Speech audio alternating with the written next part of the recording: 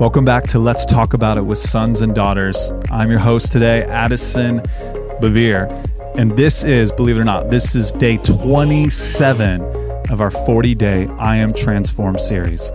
If you haven't picked the book up yet, be sure to grab your copy of the I Am Transformed devotional. It is now available wherever books are sold. All right, let's jump into today. Day 27. God is intentional, so I am persistent. Some assembly required. There is a particular rite of passage in adulthood that is responsible for more mental anguish, tears, and colorful words than maybe any other: assembling prefabricated furniture. If you know, you know. Maybe you went to IKEA and found the perfect bookshelf or table for your apartment. But when you bought it, you realized it was packaged in a long, flat box that somehow must transform into a three-dimensional object. How? Well, as the box cheerfully states, some assembly is required. So you pull out whatever tools you have and dive into the project. How hard can it be, you ask yourself? Famous last words. Maybe you're the type who reads instructions, or maybe you're the type who figures it out on your own. That's between you, God, and IKEA. Regardless of our furniture assembling styles, we all share a basic assumption: the designers were intentional in their creation. Every screw and bolt should have a purpose. Every piece should fit together. Every page of the manual should follow a logical order.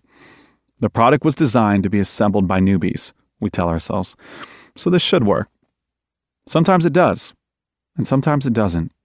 Sometimes there are random pieces of hardware left over. Sometimes little wooden pegs don't fit in the pre-drilled holes. Sometimes the pictures in the manual are less intelligible than ancient hieroglyphics. Sometimes you realize on step 74 that you installed a piece upside down on step 3 and you have to start over. But you persist because you're an adult, and that's what adults do. As you've likely guessed, this is a metaphor for life, including the anguish, tears, and colorful words. Often we have a mental image of what our life should look like. But let's be honest, it can be really hard to get there. Things don't always work out right. The pieces don't fit.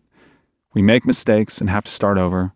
Whether it's our romantic life, finances, career, relationship with our parents, or something else, we can find ourselves wondering how in the world we are supposed to make this work.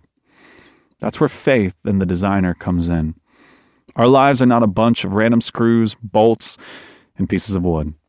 Rather, we were designed and created by an intentional God, a God with a plan, a God who knows exactly what he is doing. By the way, we are not mass-produced, prefabricated copies of each other. That's where this metaphor breaks down. Instead, we are intricately designed works of art. God's design for his children is unique, perfect, and beautiful. When life feels a little random, or when pieces don't seem to fit, remember that God is intentional in all he does. That includes both how he designed us as individuals and what our future has in store. It might not make sense in the moment, but life is long, even longer than our time on earth. And there are a lot of things that still have to come together. Paul famously wrote, "And we know that in all things God works for the good of those who love him, who have been called according to his purpose." Romans chapter 8, verse 28. That is one of the most encouraging verses in the Bible. It reminds us that God takes the things that make the least sense and uses them to create masterpieces out of our lives. There's one more place where the metaphor breaks down. Our designer is helping us with the assembly. Yes, he lets us do a lot of the work ourselves. That's called autonomy or free will, and it's a good thing. But we are never alone in the process.